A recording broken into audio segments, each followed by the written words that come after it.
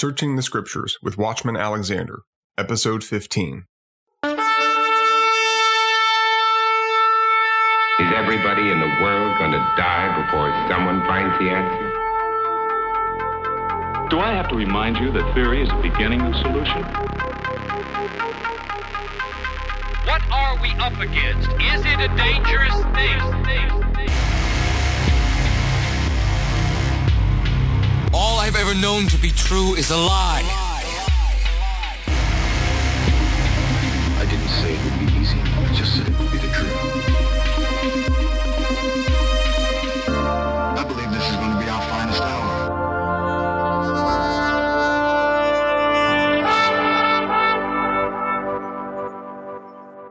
Welcome to Searching the Scriptures with Watchman Alexander, where we break away from religious systems and man-made dogma to learn the Word of God from an independent Hebraic perspective.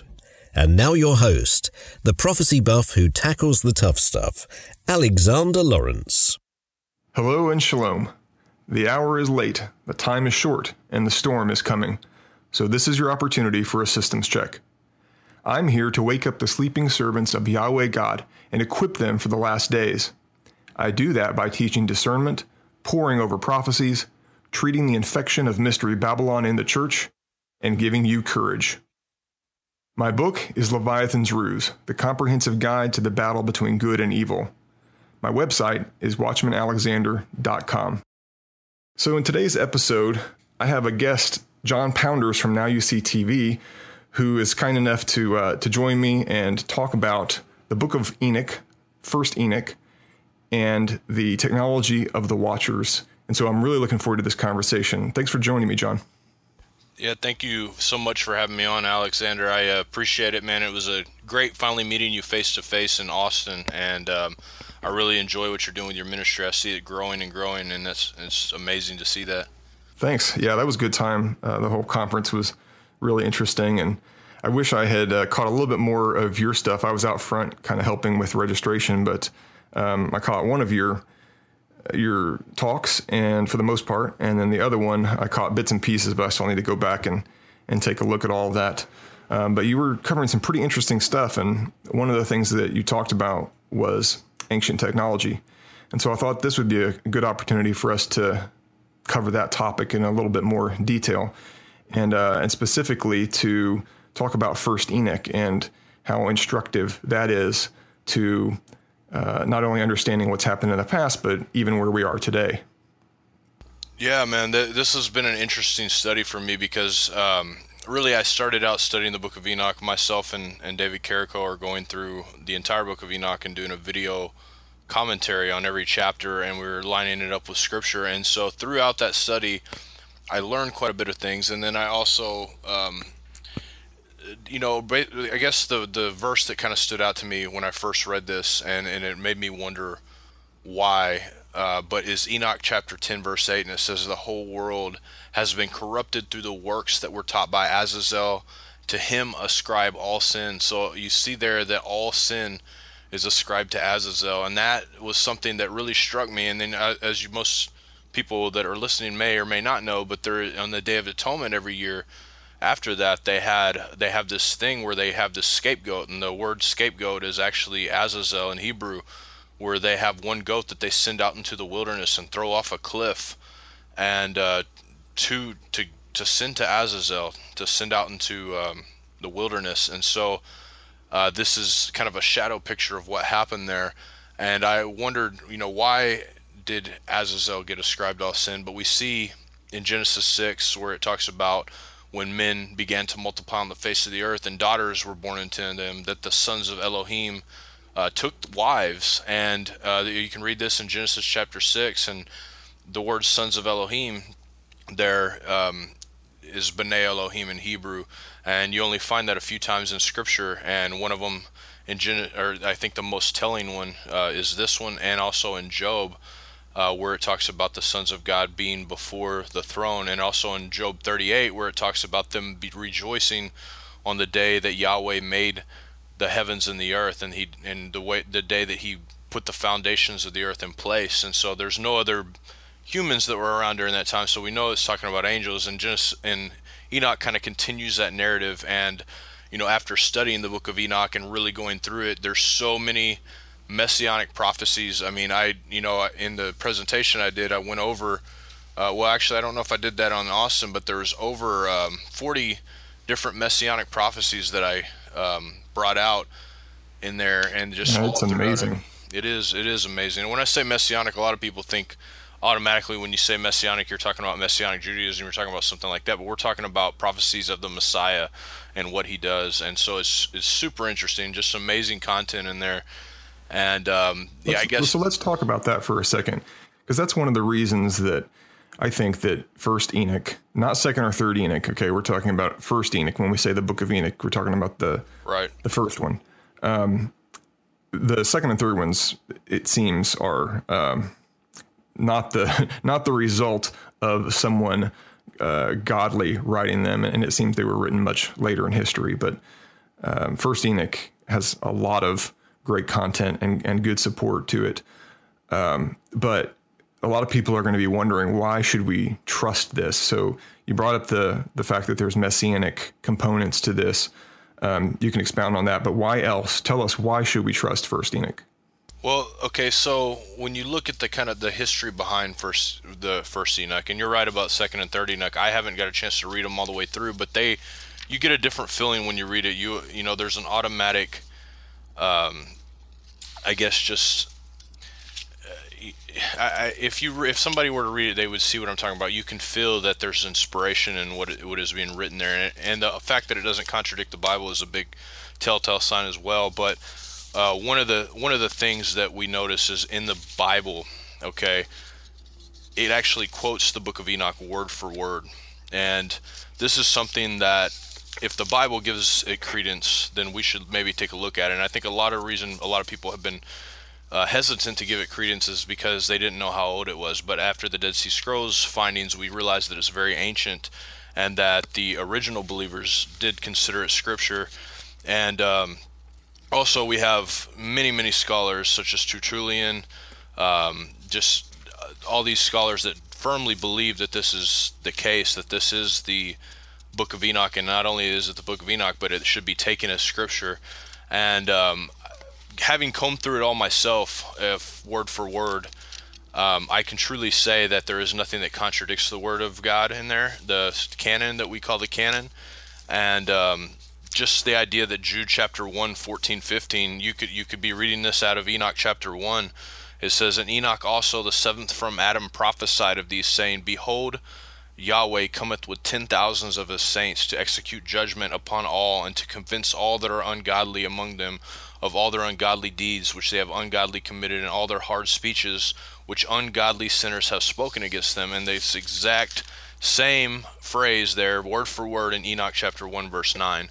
And James H. Charlesworth, he's the director of the Dead Sea Studies at Princeton Theological Seminary, and he says that the Old Testament and pseudepigrapha in the New Testament, in his book there, you can get that on Trinity Press International. It says, "I have no doubt that the Enoch groups deemed the book of Enoch as fully inspired as any biblical book.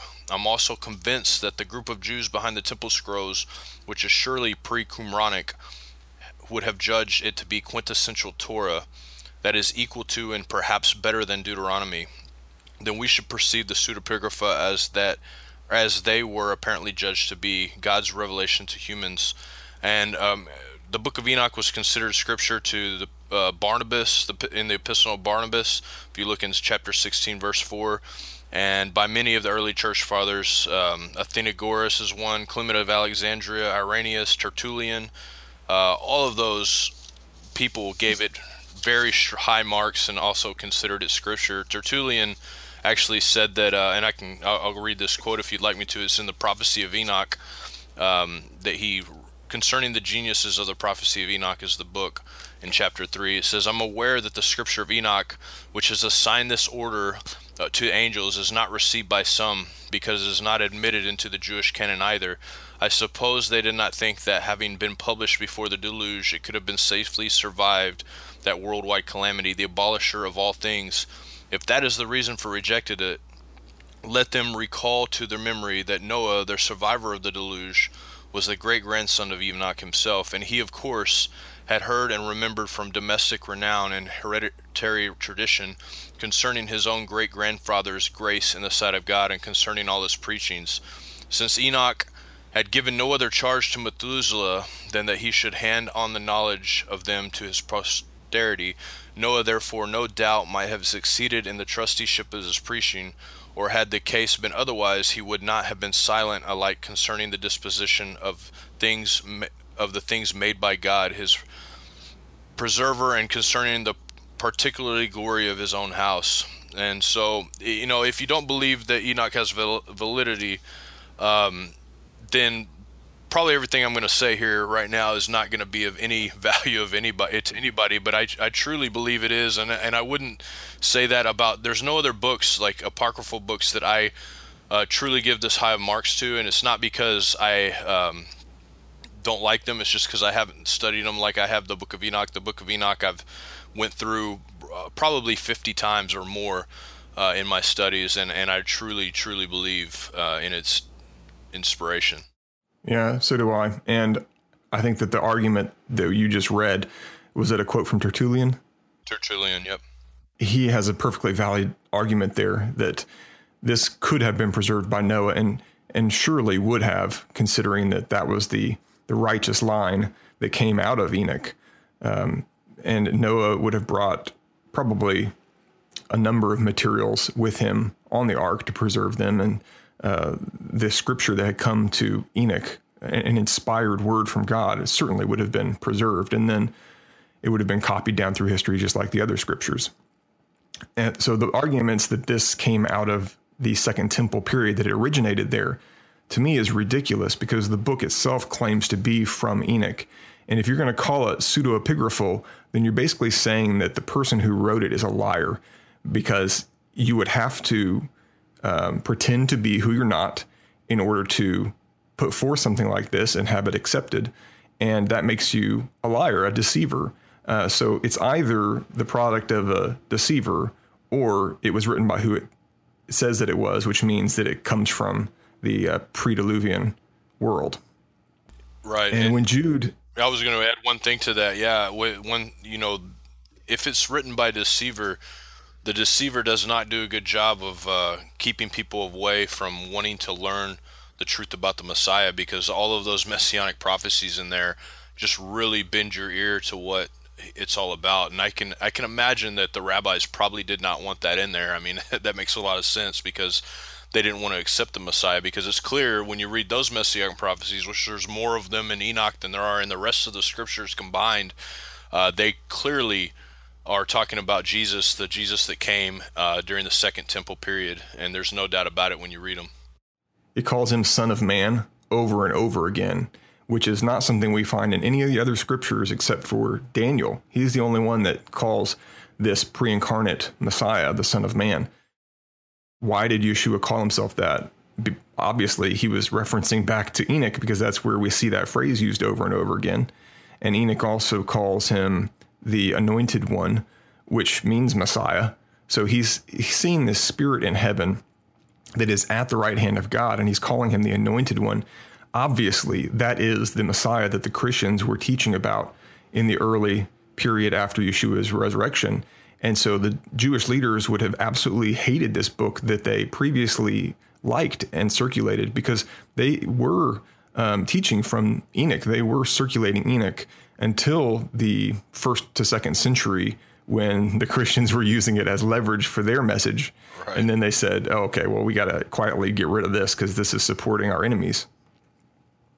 Exactly. And we have the verification in Jude as well, that, like, you already read it, but I just wanted to point out that he says that Enoch prophesied. Before he quotes Enoch, he says the word prophesied. So he's treating this as if it was something from the mouth of God, not as if it was some fictional writing that just happens to teach some good concepts that we can draw from. He actually affirms it by saying this was a prophecy. Yeah, no doubt. I mean, it's really hard to get around the idea that Enoch isn't that. And a lot of people will deny it just because it doesn't fit their, I guess, their ideas of certain things, such as the idea of there being a place where souls are stored, or people are stored after death, and which the Bible does talk about the bosom of Abraham. It talks about that in Enoch, which there's a lot of people that would deny that there's a place of fire, a place of burning. A lot of people would deny that the sons of God mentioned in Genesis 6 are actually angels. They believe they're the sons of Seth. So if it doesn't fit their paradigm, people are very quick to throw it out. That's true. Yeah.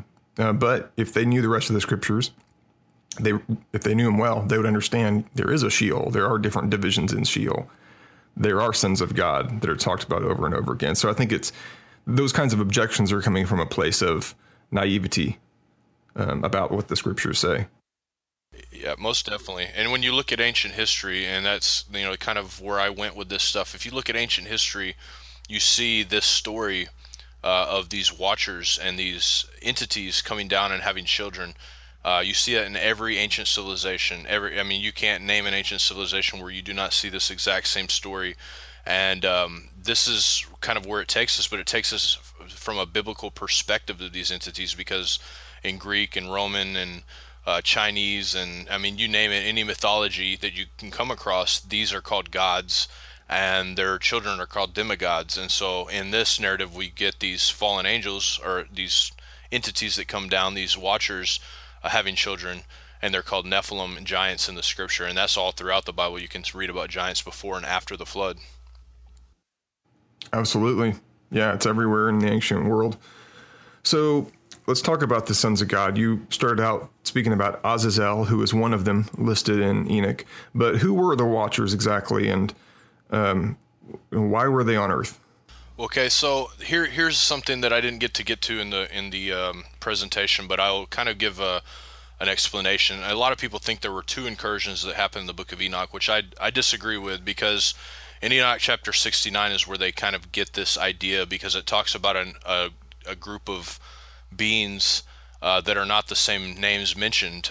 So we have these five or six, I believe it's five, I don't have it in front of me right now, 5 entities that are in connection with all of this stuff. And throughout the book of Enoch, you have mention of Satans, plural. You have several Satans that are mentioned. And in this book, chapter 69 of Enoch, you have 5 entities, which I believe are the Satans, because one of them, it says, was responsible for causing Eve to eat of the fruit of the knowledge of good and evil. And one of them was in charge of tricking these watchers to come down, and one of them was in charge of tricking them to defile themselves with women. And so these aren't different watchers that did the same thing. These are the ones that actually tricked these watchers to come down. So you have the story of 200 watchers descending to Mount Hermon, and I believe they were literally tricked by Satan, because a lot of people have the question, well, how does Satan play into all this? Where is he mentioned? Why wasn't he chained up and bound up? Was he one of these watchers? He wasn't one of these watchers. He's been around, and his whole goal, according to Enoch and according to the rest of Scripture, is to be an adversary and to constantly try to trick people into sinning, try to cause people to stumble, and his goal was no different with these watchers. So in Enoch chapter 7, verse 1, it says, and all the others together with them took wives, and they chose one for each of themselves. They taught them charms, enchantments, cutting of roots, made them acquainted with plants. So they taught them all these different ways to make things. They taught them different sciences. In Enoch chapter 8, it talks about them teaching them to make them swords, knives, shields, breastplates, made known to them all the metals of the earth, the beautifying of eyelids, antimony, costly stones, so like gold, silver, all these different things. And then and they had, I guess, enchantments. They taught them astrology. They taught them all the knowledge of the clouds, all the signs of the earth, signs of the sun, the courses of the moon, and they basically brought on all of the ancient knowledge. And so we look back in history, and we see that there was some kind of ancient technology that built the pyramids, that built all these ancient structures. We have old machines that are being found that are thousands of years old. We have so many different things. We have ancient texts that we can look in and see concepts that we consider new concepts, but to them they happened thousands of years ago. I mean, whole civilizations wiped out from some of these technologies that we have today. And so we see all this stuff, and so they could also, one of the things about these watchers in the book, chapter 19 of Enoch, in verse 1, it says, let me go ahead and read it. It says, "And Uriel said to me, here shall stand the angels who have connected themselves with women, and their spirits, assuming many different forms, are defiling mankind, and will lead them astray into sacrificing to demons. And here shall they stand till the great day of judgment, in which they will be judged till they are made an end of." And so obviously we look at also in verse, I believe it's in the next verse there, it talks about them being able to assume different forms. In verse 1 it says the spirits assuming many different forms. Talks about. Is that talking about the Watchers themselves, or the spirits of their sons, the giants or the Nephilim who died off? It says in their spirits. So I believe the Watchers themselves could actually assume different forms, and we see a lot of this stuff. And I think that the Watchers, their children also, they had chimeras, they had different kinds of entities, because it also says they defiled themselves with animals. And so we see, I mean, if you look at like Egyptian hieroglyphics, you look at tablets, you look at all these things. We have serpent gods, you have bird gods. I mean, you look at Thoth, you look at all the different serpent gods that are all over the world. I mean, you can look, there's a book that I have, it's called The Fingerprint of God, and I'm reading it right now, but it's a really, really good depiction of all the different serpentine cultures around that worship these serpent gods. And I believe that these angels that came down were probably seraphim, and in the Hebrew, the word seraphim means fiery serpent, so a lot of these were serpents at the core anyway. And but yeah, I think that a lot of this, them being able to transfer into other kinds of deities, is why we have so many different religions in the world. I mean, we have records of bones being discovered of what we would call, I guess, hybrids that stand up to 30 feet and weigh more than 1,000 pounds. And I guess one of the best proofs that I kind of found on this was this, and this is the reason it's the best proof, is because I found so many different news articles that confirmed that this happened. But it was like a giant ape man, like something we would see in King Kong, but more upright like a man. And I found 5 different newspaper articles from different parts of the world. They're on 1934, and they found this skeleton in Jubalpur, India, and it measures 32 feet in length. And there's, like I said, there's different ones that make this discovery, and one of them, there's a new newspaper called the Argus, and it states that the skeleton was 31.5 feet long, and it was believed to be that of a giant ape. And it was discovered by a farmer that saw bones protruding out of the sand, and when he tried to remove the skeleton, he couldn't do it, and they had to call the chief of state in, and it took 3 men to only lift the leg bones, and the leg bones were 10 feet tall. So the leg bones were as tall as Goliath, just the leg bones. And there's also the West Australian that tells the same story, and you have the Sydney Herald, and then you have the Times that tells this exact same story. And you can get all these things. I can't remember let's see, what's the site I use? I believe it was, let me look at the site, but this is one of my favorite resources. That's amazing stuff while you're looking that up. So let me slow you down a little bit, though, because I've got some listeners who are not going to be terribly familiar with all of this. So I want to go back and clarify. You were saying there were satanic spirits, or there were these adversarial immortals who incited or seduced these watcher immortals, which is a certain class of the angels, which I call immortals. They seduced them to go after women, to start lusting, and to take these women and procreate with them. And the result from that was various types of giants. And the book of Enoch says that some of these giants got absolutely enormous. Now, I don't know exactly what the numbers translate to in our measurement systems these days. Some of them would be like 300 or 400 feet, and that's magnificently huge. I mean, yeah, it's magnificent. I'm not sure if that's correct. I mean, you would certainly have to have an entire different type of environment than we have now, which was the case before the flood, but that stretches the imagination. Maybe that got corrupted, or maybe it's true, and I just don't have a big enough imagination. Well, I can see there's this one. Okay, on the commentary that we did on the Book of Enoch, there's a YouTube channel people can go look at, but there is a guy on there. It's called Mud Fossils, and he's an expert in human anatomy, and he goes to these different sites, these pictures of these huge rock formations that are actually in the shape of, pretty much the shape of giants. They look like giants laying down on the ground or whatever.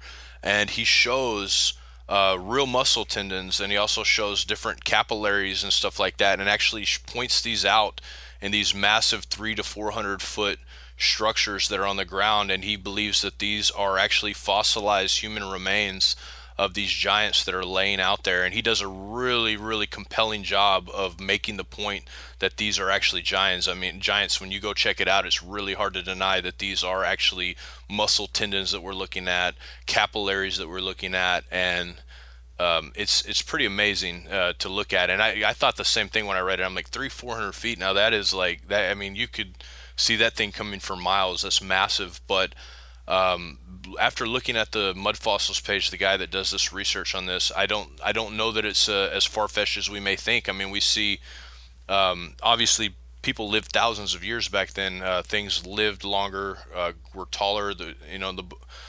I guess I think it's in Daniel. It talks about a tree that the whole world could see. It's so tall that you could see it for hundreds of miles. And so I don't know for sure if that's the case, but if that is the case, I think that Mud Fossils does the best job of pointing out the idea, and why we haven't found the bones is because these bones are what we would call like mountains now, or what we would call giant rock structures that are just fragmented all of the United States, or not just the United States, but the world. I'll have to look into that. But even if they were only this, even if they only got up to the size of, say, dinosaurs, that's still massive. Right. And they were, because of their size, they were absolutely mistreating the regular sized humans. They were tyrannical. And eventually, because they couldn't get enough food, the Book of Enoch says they started to cannibalize. They were eating the regular sized humans, and then eventually they were eating each other and drinking blood. I mean, they were just terrible monsters, basically. So that sort of helps people who aren't familiar with this understand what was going on back then.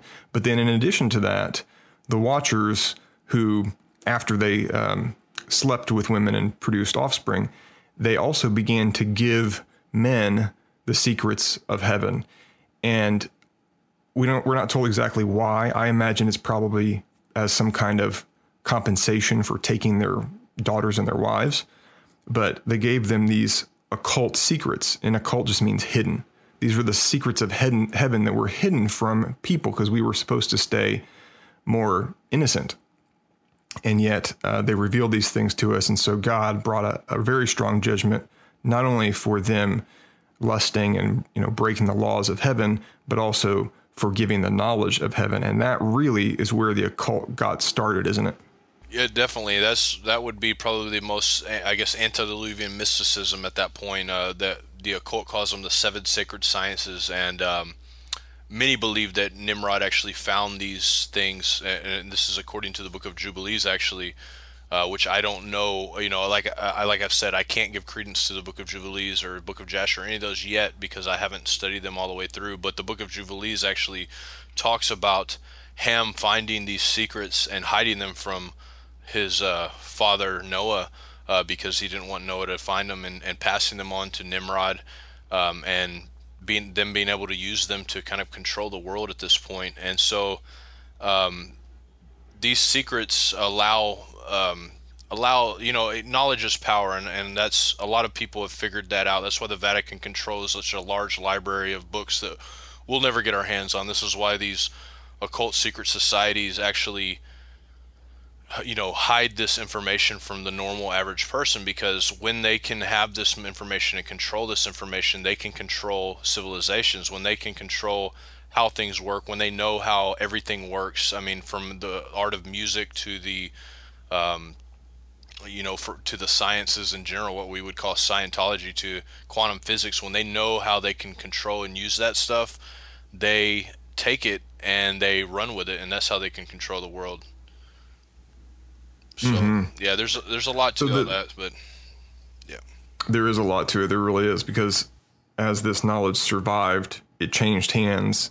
It was developed. It changed form. And then, as far as I can understand, a lot of it was lost because of wars between kingdoms that wiped out civilizations, and then natural disasters. That there are a few big ones after the flood, according to most civilizations' ancient records and legends, that say that the changes that were occurring to the earth really separated people and wiped out a lot of the civilizations that had built up.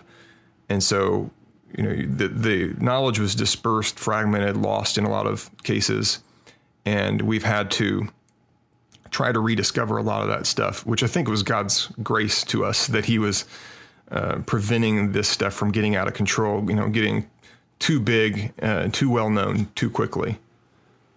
Yeah, I agree. I think that, the Bible talks about the Antichrist coming, and he will be able to understand dark sentences.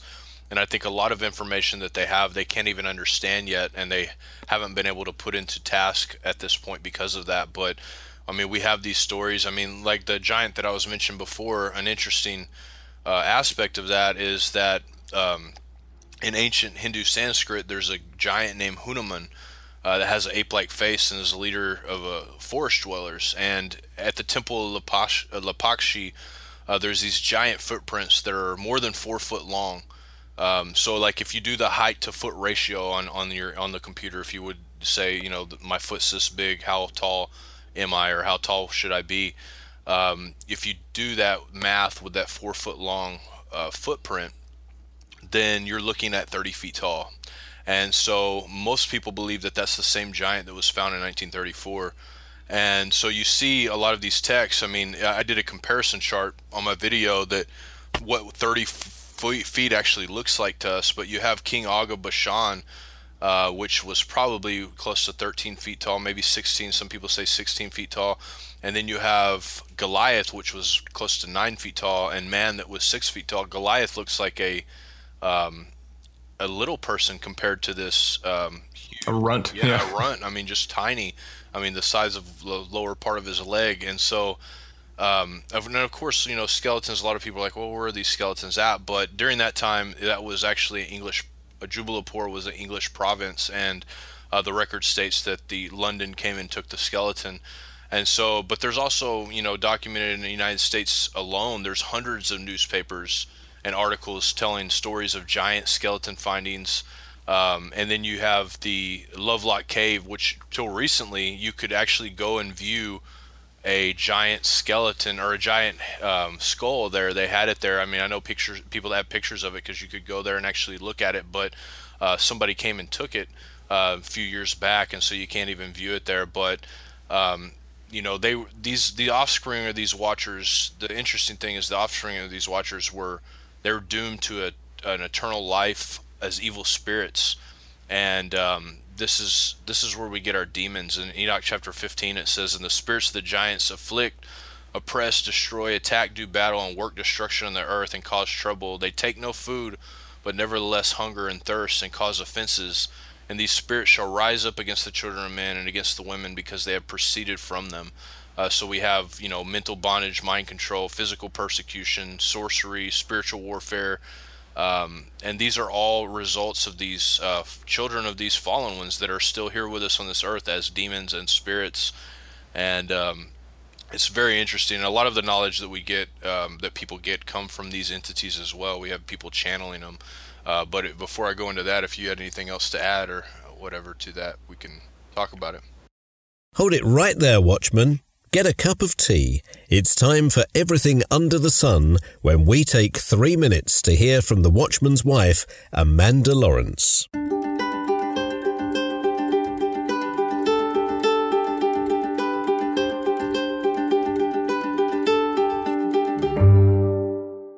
For today's segment, let's talk about simplicity. Simplicity is one of 12 spiritual disciplines expounded upon in Richard Foster's book, Celebration of Discipline, and is one that, frankly, I struggle with. I would not call myself materialistic by any means. That term brings to mind celebrities with multiple cars, huge houses, and separate closets just for their shoes. However, I do have many articles of clothing hanging in my closet that I haven't worn in months. I have shelves of books that I have yet to read, and I have different types of glasses for water, red wine, white wine, etc. I've collected recipes over the years, and I couldn't get to all of them if I cooked 3 meals a day, every day for 2 years. Maybe I should whittle that down. When I separate the tangible things that I need compared to the tangible things that I have, there is a stark contrast. I've been aware of it lately, over the past 2 years or so, and have been trying to pare down. And after all of the hurricanes, it's been on my mind more. What would I do if I lost every single possession I have? What would you do? Would I find it harder to define myself? Would you? I know that I would feel differently if I only had 2 changes of clothing and the absolute bare essentials. The spiritual practice of simplicity reminds us to stay grounded in who we are and to whom we belong. It helps us rely on God to provide and to fill in the gaps. After all, He owns all things, will supply all things, and is in control of all things. Living life a little bit smaller is a call to see worldly items for what they are, worldly, transient, and temporary. I've also been trying to implement this principle in my walk with Yahweh, too. I love praise music, Christian nonfiction books, small groups, podcasts, and going through a Bible study with a friend. But when I'm doing those things in place of praying and reading the Bible, well, as the Watchman would say, it's time for a systems check. Filling our time with good things, even things for God, can be detrimental if it takes away from time with God. So I'm going back to the basics: water and toast, sackcloth and ashes, praying, and Bible reading. Okay, most of that is a lie, but if I want to be more focused on God, then I have to remove the other things. In this day and age, there's too much noise and too many distractions. So maybe it's time to go through your closets and donate things that you rarely wear. And perhaps it's not a bad idea to go through your house and see what you could do without. What are you living without right now, even though you have it? I mean, what items are you not using but simply keeping just to have? I'm not suggesting that you go crazy and toss everything that isn't necessary to live. Simplicity is a choice to exist in life-affirming freedom that by design points us to God. There's a sense of relief, of lightness that comes from casting away the excess. And all that's left will be Him, and He will be enough. As always, if you have a comment, a question, or a topic you would like me to cover, you can always reach me at thewatchmanswife@gmail.com.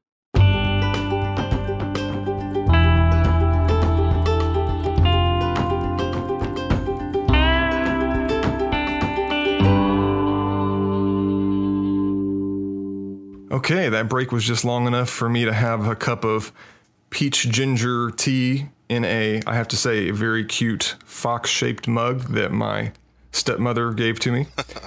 Mother-in-law, excuse me.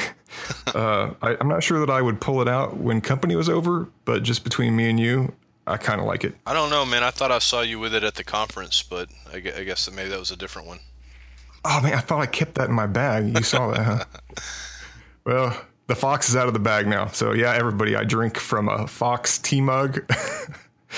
I've also got one with a skeleton on it. I don't know where that one came from. You know, you got to keep it different. Yeah.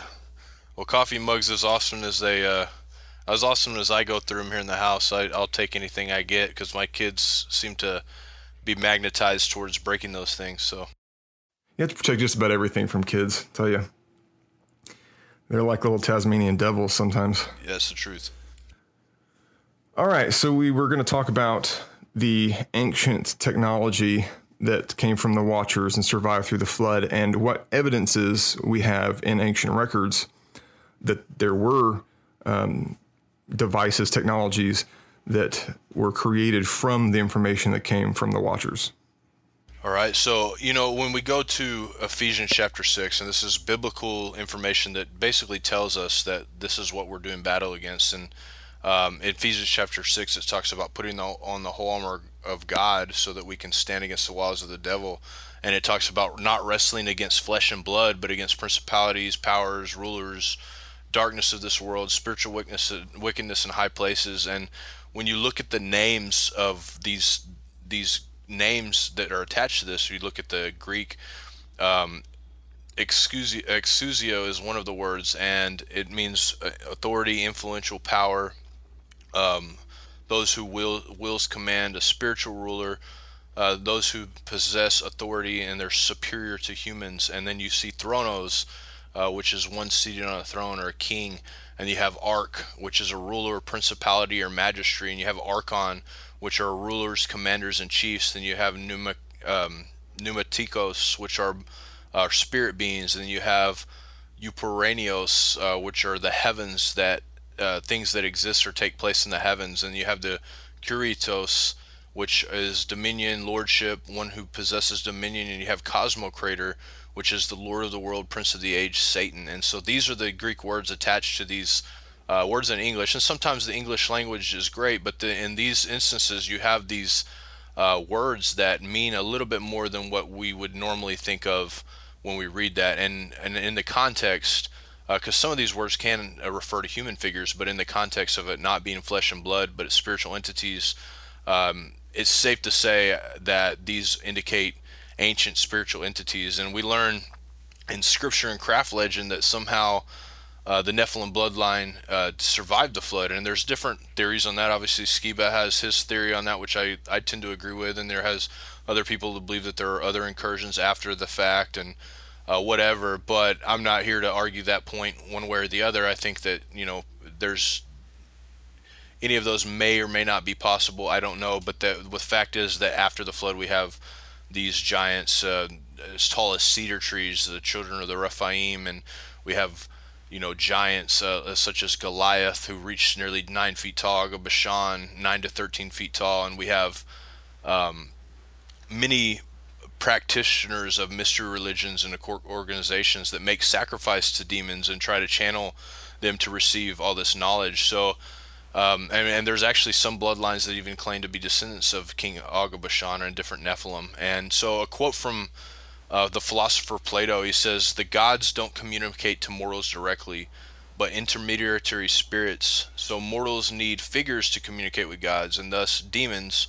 or daemon, becomes the figure needed of the petition of source, evolving into sacrifices and initiations, incantations, prophecies, divinations, magic spells, and sacred poems." And Plato, very popular person. Most people have no idea his practices, his religious practices. But then you have people like Aleister Crowley. You have Pythagoras. You name it. All of these ancient philosophers, ancient people, were really into channeling demonic entities. And you have people like Crowley, that he was a very devoted Satanist and a high-level Freemason.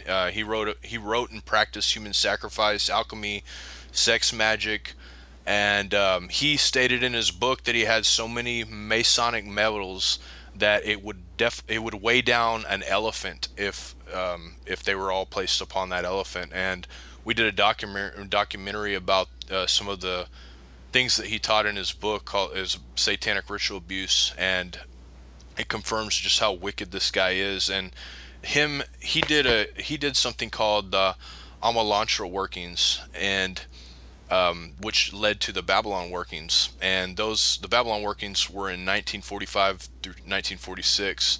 They were a few months before Crowley's death in 1947, and they were right before the wave of unexplained aerial phenomena that we call flying saucers in the Great Flying Saucer Flap. And back in 1919, when he did his rituals, when Crowley did his rituals, he had this entity known as Lamb, and this entity looks identical to what we would call gray aliens. And he sealed the portal after that, but there's actually like a cult group called the Cult of Lamb that was formulated after that. That I can talk about here in detail if you want me to here in a little bit. But then after that working, Jack Parsons, which was a jet propulsion scientist, he was actually the leader of the OTO, the Order Templo Orientis, and he was a disciple of Aleister Crowley. And so he was in workings with him. But they did this form of ritual called the Babylon working, and they patterned it after Crowley's working, the Amalantra working. And he, according to himself and the people of the OTO, if you read their writings, they reopened this portal Crowley had sealed, and he was the goal of it was trying to receive the spirit of the Whore of Babylon, and but instead, flying saucers and gray aliens came out and infiltrated the Earth, and he couldn't figure out how to close it. And so the UFO sightings obviously have increased drastically since that 1940s era. We see a huge epidemic. I mean, we now have Roswell there. We have UFOs increasing, I think, 90% since then, whereas before it was very low. And I'm not sure exactly what they did, if this is 100% true. I mean, obviously there's always the idea that it was just a bunch of mumbo jumbo, but I believe due to seeing what happened afterwards that they did in fact open up some kind of portal. And we know that aliens, I believe that aliens are actually demonic entities, and I think most people that are believers would agree with me, because I don't believe that there are actually aliens from other planets that are different species of humans or whatever that are coming to this earth and doing these things. I believe that they're actually demonic entities, and one of the reasons I believe that, Joseph Jordan, have you heard of Joseph Jordan before? No, I haven't. Joseph Jordan is he is a friend of mine. We've had him on Now You See TV before, and he is a field investigator for a group known as MUFON, which is the Mutual UFO Network, and he's also the founder of the company called CE4 Research Group. And so after he became a believer, he oh yes, I know who this is. I'm sorry. Yeah, I am familiar with this. Yeah, he's an awesome guy. You should have him on your show sometime. But he'll tell you about these things. But after he became a believer, he read a case where this guy, and I'm not going to go into the graphic details of this. He'll go into the graphic details with you if you want him to. But basically, this guy was being tortured by these aliens, and he didn't know what to do except he called on the name Jesus. And when he did this, these entities left. And after Joseph read this, he went to his colleagues and asked, why, has this happened before? Where is this something that happens? And the colleagues off the record told him, yeah, we see this a lot, but we didn't know what to make of it. And also, and so we haven't really brought it out. And he kind of like got leery. He's thinking, well, these people are being tortured, and you don't want to bring this stuff out when you see multiple cases of this stuff, of people using the name Jesus to make these entities leave. And he said he's recorded more than 400 cases of this happening, and it may be even more than that by now, but more than 400 cases of these entities leaving at the name of Jesus during his research and during his investigations doing this. And so very interesting stuff. But one of the people that was actually involved in these Babylon workings with Jack Parsons was actually Jack Parsons' roommate, and most people will be familiar with this name, but his name was L. Ron Hubbard, and he founded the largest cult in the world right after this. He wrote Dianetics and founded the Church of Scientology. He was actually a roommate at Jack Parsons at what they called this place called the Parsonage. But this is the kind of stuff of these people that took place, and obviously Jack Parsons worked for NASA. He made rockets and ended up botching a rocket experience and killing himself. But at least that's the story. A lot of people think that he was killed, but I don't know. Either way, he was a well-respected man. And so we also have these writings of the Watchers, and this is something that is very interesting. And the text that I brought forward at the conference. Just to clarify, sorry, before you go on. So you're saying that the arcane arts that these guys are practicing in modern day occultism goes back to some of the knowledge that the Watchers shared? Most definitely. And I can talk a little bit more about that if you'd like before I go into the text, because I can actually kind of bring it all together if you want me to, because we're looking at the quantum physics, the most popular people in quantum physics, and all these people using this channeling to create some of the most profound discoveries in the world. I don't know how much more time do we have. I might just skip over to that part if you'd like.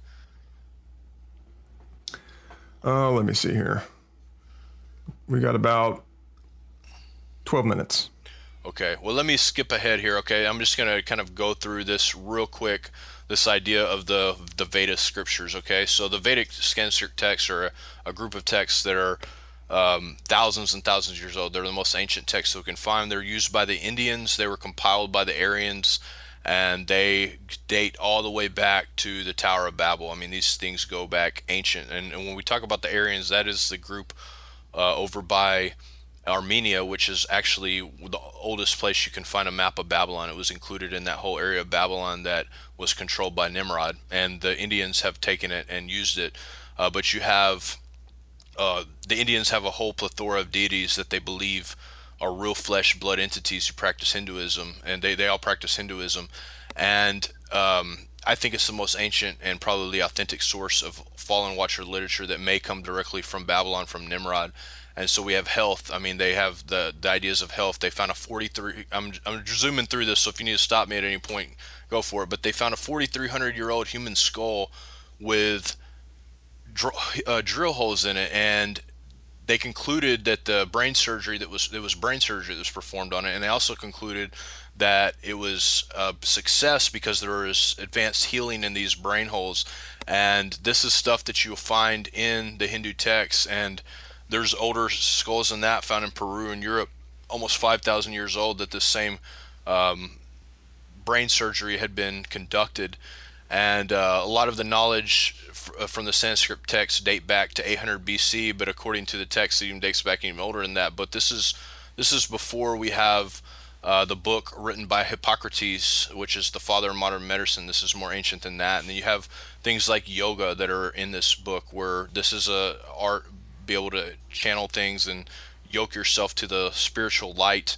And this is a dangerous practice because even yogis that are very popular, like Sadhguru, for those who some people might know or be familiar with his name, but he warns against the Western practices of yoga because he's had many cases of people doing wrong yoga that have gone literally insane and been filled with some kind of entity that they couldn't control. You have aviation from the Vedic Sanskrit text. You have in the Indiana Congress Science and Technology, in 2015, they were telling young researchers and young engineers to build things that they see in these texts because they're more advanced than what we have, because they can fly forward, backward, interdimensional, etc.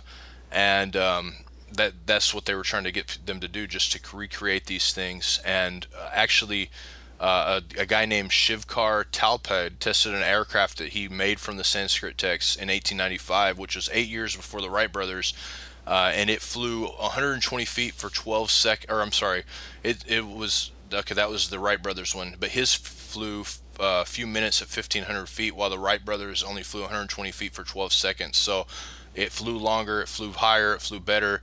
And there's a craft that we see in this text. It's a vortex with mercury. It creates a propulsion. They call it the Vedic ion engine. And if you look up the International Journal of Engineering and Innovation Technology in 2014, you can find the file, you can find the paperwork, you can find the PDF on the conference that they had there. They tried to recreate that machine, and they developed at Glenn, why Dr. Harold Kaufman, who's retired from NASA, designed and built the first broadbeam electrobombardment ion engine in 1959 based off of these texts. And then we have weapons. This is one of the most profound things here. The Bhagavad Gita, which is part of the Vedic Sanskrit text, is believed to be written around 500 BC, but according to the book, it was written 10,000 years ago, and it was written directly from the mouth of a fallen angel, or from what they call a god. We have J. Robert Oppenheimer, which was the American physicist, and he was the director of the Manhattan Project in the World War II effort to develop the first nuclear weapon, and he's the father of the American atomic bomb. And at the Trinity Test Site in Los Alamos, New Mexico, on a place called the Road to Death, on the 33rd degree parallel, he spoke these words after seeing this bomb: "Now I am become death, the destroyer of worlds." And after and that quote is actually chapter 11 verse 32 out of the Bhagavad Gita. And so he was raised in a Judite home, but he was deep in study of Vedic philosophy. His brother said that he had taken this text, and he said it was marvelous, and he was just so thankful for this book. He said it was the greatest privilege this century may claim over all previous centuries. And while he was giving a lecture at Rochester University during the question and answer segment, one of the students asked him, This is the quote. It says, "Was the bomb exploded at Alamogordo during the Manhattan Project the first one to be detonated?" And Oppenheimer said, "Well, yes, in modern times, of course." So it kind of leads you to believe that there's a possibility that it actually took place before. And we kind of find evidence of that over Rajasthan, India. There's a 3 square mile area there that has the highest levels of contamination and radioactive contamination found in many parts of the world. I mean, it links up there with Japan, where we dropped the nuclear bomb. And when they're investigating it, they found a high rate of birth defects, cancer that was in the area under construction, and they quarantined off the area. And they believe that this atomic blast dated back thousands of years, and they've uncovered this entire city that had been completely destroyed. And this is a verse from the Mahabharata, and I believe that this describes a nuclear weapon of ancient times. It says, "A single projectile charged with all the power of the universe, an incandescent column of smoke and flame as bright as 1,000 suns, rose in all its splendor. A perpendicular explosion with its billowing smoke clouds. The cloud of smoke rising after its first explosion formed into expanding round circles like the opening of a giant paracel. It was an unknown weapon, an iron thunderbolt, a gigantic messenger of death, which reduced to ashes the entire race of Vrishnis and Adhakas. The corpses were so burnt as to be unrecognizable. The hair and nails fell out, pottery broke without apparent cause, and the birds turned white. After a few hours, all foodstuffs were infected. To escape from this fire, the soldiers threw themselves into streams to wash themselves in their equipment." And so this is what I would say is the nuclear bomb. And if you actually read that verse along the side of a video with nuclear bombs exploding, there's pretty much no doubt. And so we have, we're talking about inventions earlier, talking about a lot of these people channeling entities. So we have quantum physics and inventions, and in the Temple of Rankapur on the ceiling, you find this interesting piece of architecture. It resembles the Hadron Collider at CERN. If you want me to slow down, or if there's anything you want to insert in real quick, you can do that.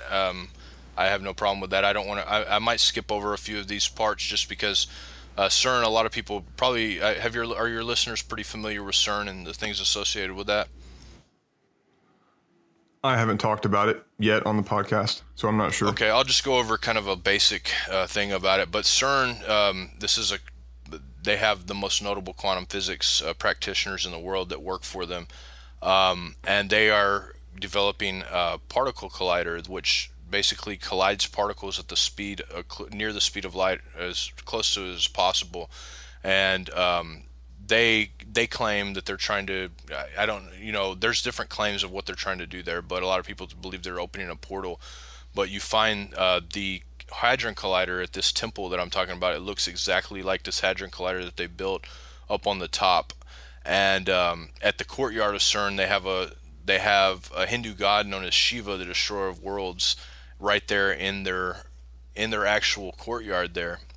And so the town in France where CERN is partially situated, because it sits right on two countries there, is called Saint Genus Pauli.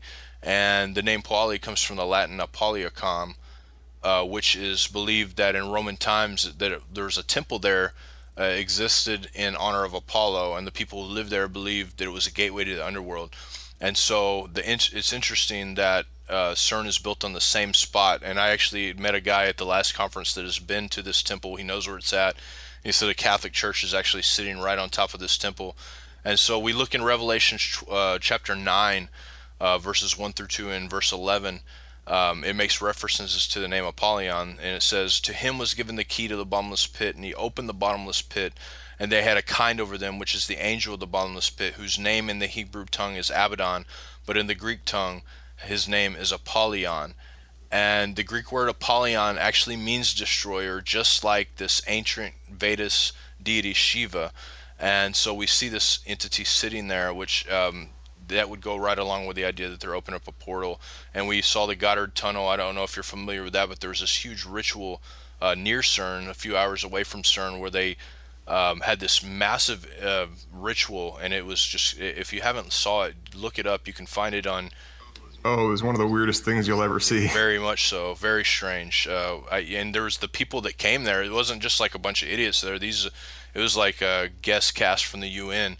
I mean, you had so many high-powered people at this thing, and it is bizarre, and it definitely looks like something's coming through a portal. You have druidic ritual-looking things going on. You have something that looks like a Baphomet. You have something looking like beetles and like this entity coming out of a portal, and this kind of leads you to believe that something's going on there. But probably one of the most popular and most brilliant scientists and inventor that ever walked the face of the earth, and I'm sure everybody's heard of him, is Nikola Tesla.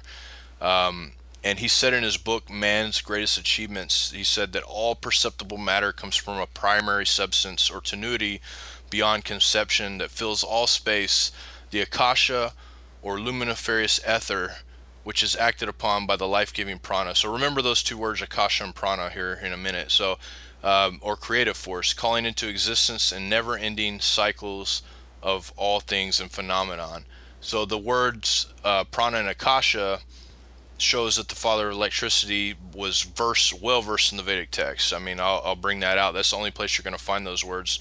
And his friend Swami Vivekananda, he was a Hindu reformist. This is one of his best friends. They have many pictures together you can find online. But he said Mr. Tesla was charmed to hear about the Vedantic prana and akasha and the kalpas, which you hear that prana and akasha again, which according to him are the only theories modern science can entertain. Now both akasha and prana are produced from the Mahat, or universal mind. Okay, so Mahat and universal mind, remember those terms. Mr. Tesla thinks he can demonstrate mathematically that force and matter are reducible to potential energy. In that case, the Vedantic cosmology will be placed at the surest of foundations. I am working a good deal now upon the cosmology and eschatology of the Vedanta. I clearly see their perfect union with modern science, and the elucidation of the one will be followed by that of the other. So we see this universal mind here, which is interesting because I've traced this universal mind idea through so many different inventions in the world. And we see this concept in different mythologies as well, such as Greek mythology, etc. The term genius, for instance, many technologies, inventions, formulas, ideas, they've been attributed to spiritual entities. And there's way more than I'd have time to talk about, but in most of the profound discoveries have a really similar story. And basically a genius is a person who is extraordinary. I mean, extraordinary in their ability to create, to be creative, and they supersede everybody in their area of expertise. So, I mean, a lot of people throw the word genius around pretty flippantly nowadays. You know, if you take a test online and you get a 140, you're a genius. But geniuses really, in reality, they're people who actually have made major contributions to the world of science, music, mathematics, etc. So, but in ancient Rome, the term genius is plural, and the plural in Latin is genie, and it was the guiding spirit or tutelarian deity or demon of a person or family. And so if you look at the word genie, it's a spiritual creature that's mentioned in Islamic theology. It's also mentioned in other theologies, but it derives from genius, and it's kind of a guardian spirit from ancient Roman religions. And it's a hereditary genius, and it's notable in a lot of families. I mean, such as you have the Bacon family, where many scientists came out of their lineage. You have the Darwin family that believed in this, that have many scientists coming out of the Darwin religion. And both of those men, obviously, this is probably worth noting that they're high-level Freemasons. A lot of people believe Darwin was an atheist, which is false. He was actually a high-level Freemason, and you can't be a Freemason and atheist at the same time. But the Roman idea is that the genie passed on to family. And so the Greeks also believed that they were inspired by the Muses, and there were 9 goddesses, and they were the daughters of Zeus and Mnemosyne, and they preside over the arts and sciences. So you have this. Unfortunately, John, we've got to wrap up. Can you finish that thought, and then we'll close this out? Okay, so yeah, I can finish out. So basically, when we look at this, the word muse, etc., you have all these words mean something. Muse is where we get the term music. People getting inspiration is where we get the term spirit inside.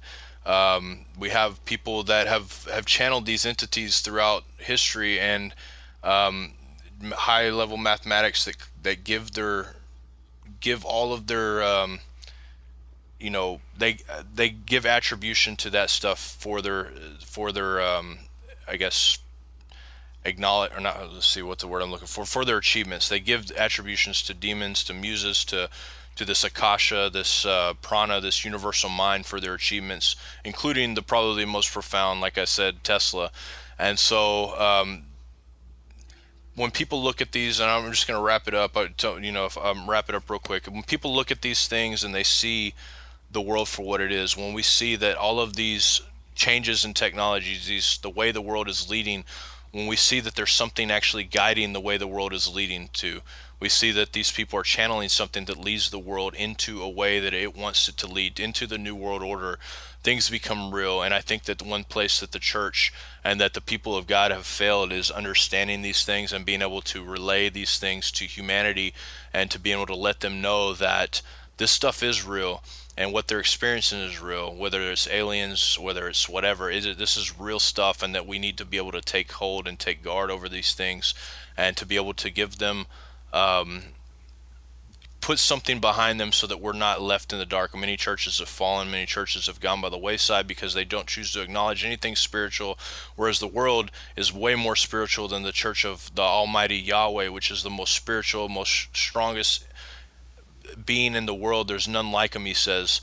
But yet the spirituality of the church has been died, and the knowledge of the church is dead and died for a long time. We have a church on every corner, but the world is getting worse and worse and worse. And it's because we refuse to acknowledge the thing that the world will not refuse to acknowledge, and that is these spiritual entities that are controlling the world. And so that's pretty much wrapping it up. There's a lot more I could talk about, but I apologize. I should have kind of try to wrap it up. It's just hard when there's so much different things to say about this. Oh, it's okay. There is so much to talk about. We could go on for episode after episode about how all of this has evolved, and maybe we can have you on again at some point and go more into depth. But you brought up a lot of good stuff, and I just wanted to say that it's not only in the Indus Valley that this technology from the ancient times has been found or has been described in texts.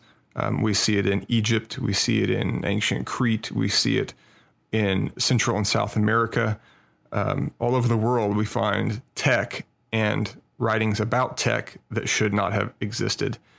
So just to let people know, it's more than just in that one area. But you're right. There's so much in the Hindu culture that that we could just spend an entire episode or two talking about all the things that are out of place that we find in their writings and in their historical archaeology and such. This is just one. This is, like you said, this is just one aspect. I mean, you could go off the English cultures all the way back to the Scandinavians and to the Norse mythology. You could see these same exact things in almost every ancient civilization. So I mean, you're right. It's so widespread, and of course we know it all goes back to Babylon. It all goes back to that time when that tower was built, and it actually pre-flood before that. But all of our civilizations today head back to the same place.